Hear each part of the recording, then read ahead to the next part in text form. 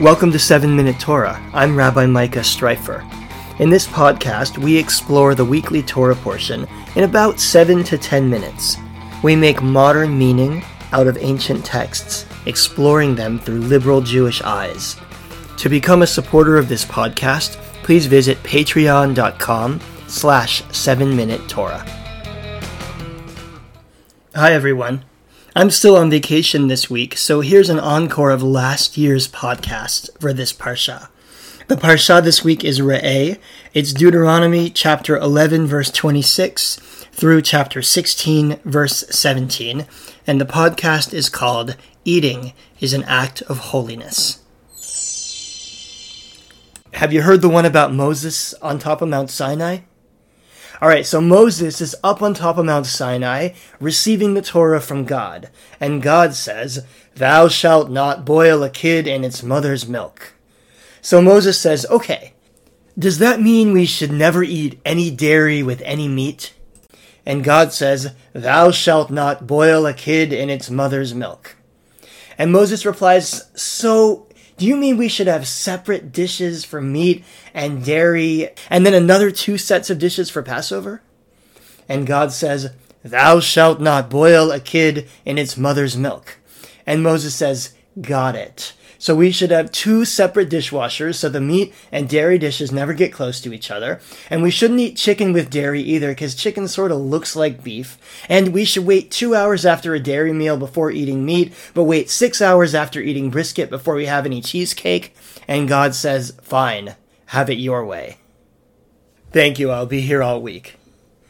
Now, I don't know what percentage of the audience of this podcast keeps any form of kosher, but I imagine you're all aware that an important part of traditional Jewish practice has been the laws around diet and what we're allowed to eat.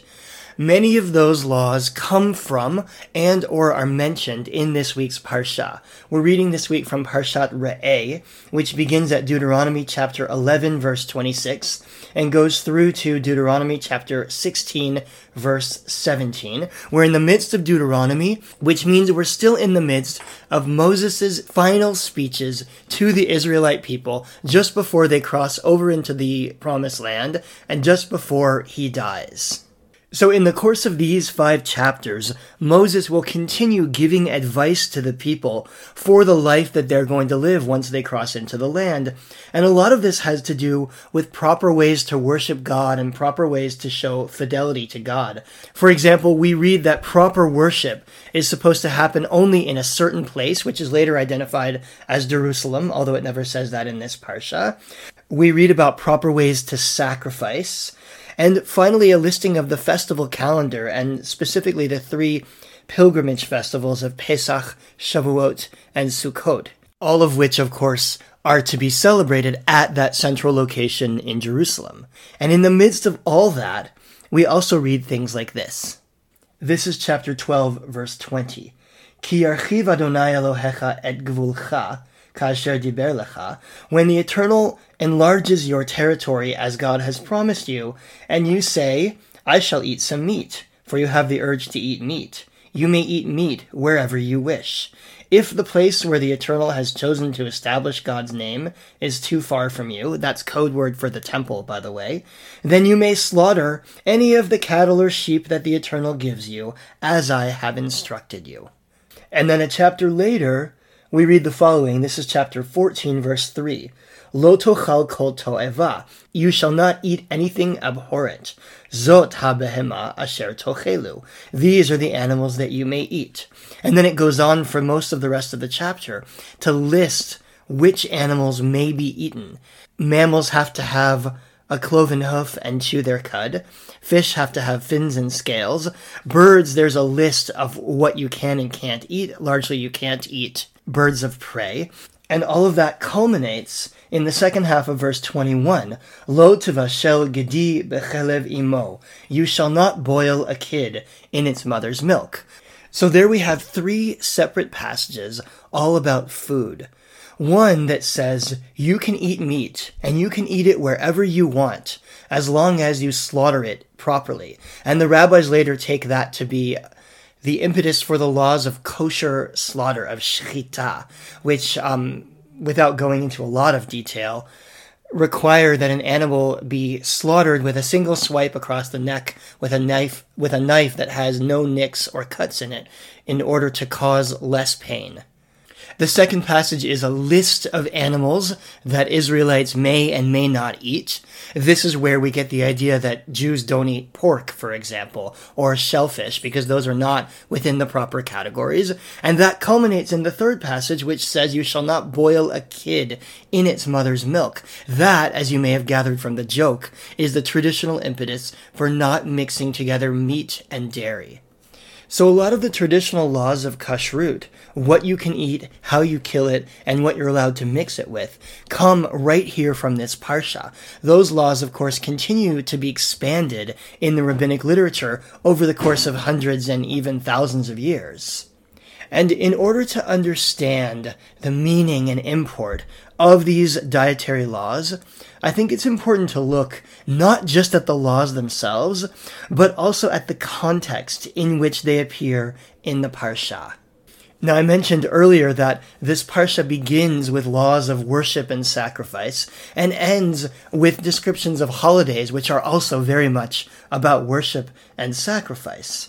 And so we have to imagine that this eating stuff also somehow fits in that overall context of worship and sacrifice. In fact, when I read that first passage, the one about meat, you may have noticed that the Torah makes kind of an unexpected statement. It said, if the temple is too far away, then you're welcome to eat meat wherever you want. Thanks, God, but why do we need that permission? Isn't it obvious that we can eat meat wherever we want to, for those who eat meat, of course? The answer is that this passage seems to be hinting at the fact that the eating of meat was originally connected with worship, that the eating of meat would have been something that was done in a holy site, the slaughter performed perhaps by a priestly figure, and that the eating was maybe even some kind of an act of worship. And that made sense as long as it was easy to get to the temple. But as soon as there was a centralized temple and it was far away, you couldn't go to Jerusalem every time you wanted to have a hamburger. And so the Torah gives permission to eat meat wherever you want. That's interesting, because it teaches us that eating is connected with holiness in Judaism. Eating is connected with worship. And we get further indication of that later in chapter 14 when it lists all those foods that you may and may not eat. Because the chapter begins with the words, Lo tochal kol to'eva. You shall not eat anything abhorrent. Now the word to'eva sometimes means something that is disgusting, in the sense of being unclean or dirty or wicked. But often, and maybe more often, it refers to something that is ritually unclean. Something that is not fit for a worship environment. In other words, the foods that are clean and unclean in the Torah are defined in a context of worship. Maybe these were even originally cultic worship laws, and they made their way out to the people and became the laws of what everyone is and is not allowed to eat. Either way, almost every law of what we're allowed to eat has its basis in something related to worship or holiness. And that's equally true of that final verse, you shall not boil a kid in its mother's milk.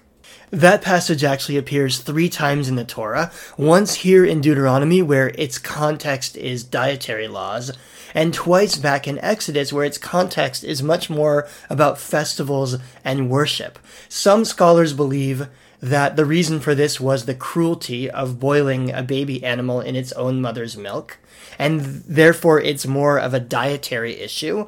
Some scholars believe that this was a pagan or non-Israelite ritual, and the reason we don't do it is because it was a form of worship that was rejected by our people. So here again we see one last time that there is a worship context to these dietary laws, that the things you can and can't eat are measured, at least in part, by our awareness of God's presence in the world and desire to recognize that holiness and that presence. In ancient times, that meant eating certain things and not boiling a kid in its mother's milk. And the question for us is, what does it mean in modern times? Now, many Jews today continue to keep versions of these dietary laws. Orthodox Jews certainly understand themselves to be bound by the rabbinic version of these laws, even to this day. And many liberal Jews also keep various elements of them, although we might do it for different reasons. I have separate sets of dishes in my house for meat and for dairy, even though I personally don't eat meat, but other members of my family do. And I think some of the impetus for a liberal Jew to keep aspects of the Jewish dietary laws actually goes back to this ancient connection between eating and worship. The Torah's basic message here is eating is a holy act. Eating is an act of being aware of God's presence. You do that through the things that you eat, through the way that you kill your food, and through the context in which you eat. That's true no less in modern times than in ancient times, although the way we choose to keep these commandments might vary from person to person in liberal Judaism. Again, some Jews might choose to keep these in more traditional ways, separate dishes, only eating meat that was shechted, that was slaughtered in a kosher way, separating meat and dairy in their meals. Other Jews might look to find other ways of expressing the idea that eating is an act of worship. For example, by eating organic or local or non-GMO, or these various ways through which we try to be aware of the content of our food, by being aware of the treatment of animals and of workers that are involved in the production of our food, through vegetarianism. And I could do a whole other podcast on why vegetarianism is a Jewish value. All of these are or can be expressions of the Jewish values inherent in the dietary laws, and to keep kosher as a liberal Jew often means building your own set of practices that combine various ways of being thoughtful about eating. Various ways that are a combination of traditional and non-traditional practices. When it comes down to it, what we're really trying to do is to live words of Torah, words that teach that eating is an act of holiness or worship, that every time we put food in our mouths, it is an opportunity to be aware of God's presence in whatever way we conceive God, and to be aware of our responsibility to maintain the holiness, the sanctity of the world in which we live. Thanks for listening. 7 Minute Torah is a production of La'asok, Sacred Texts, Modern Meaning. If you enjoyed this program, please consider becoming a sponsor at patreon.com/7Minute Torah. For more information about upcoming learning opportunities, go to laasok.org, laasok.org. I'm Rabbi Micah Streifer. Thanks for listening.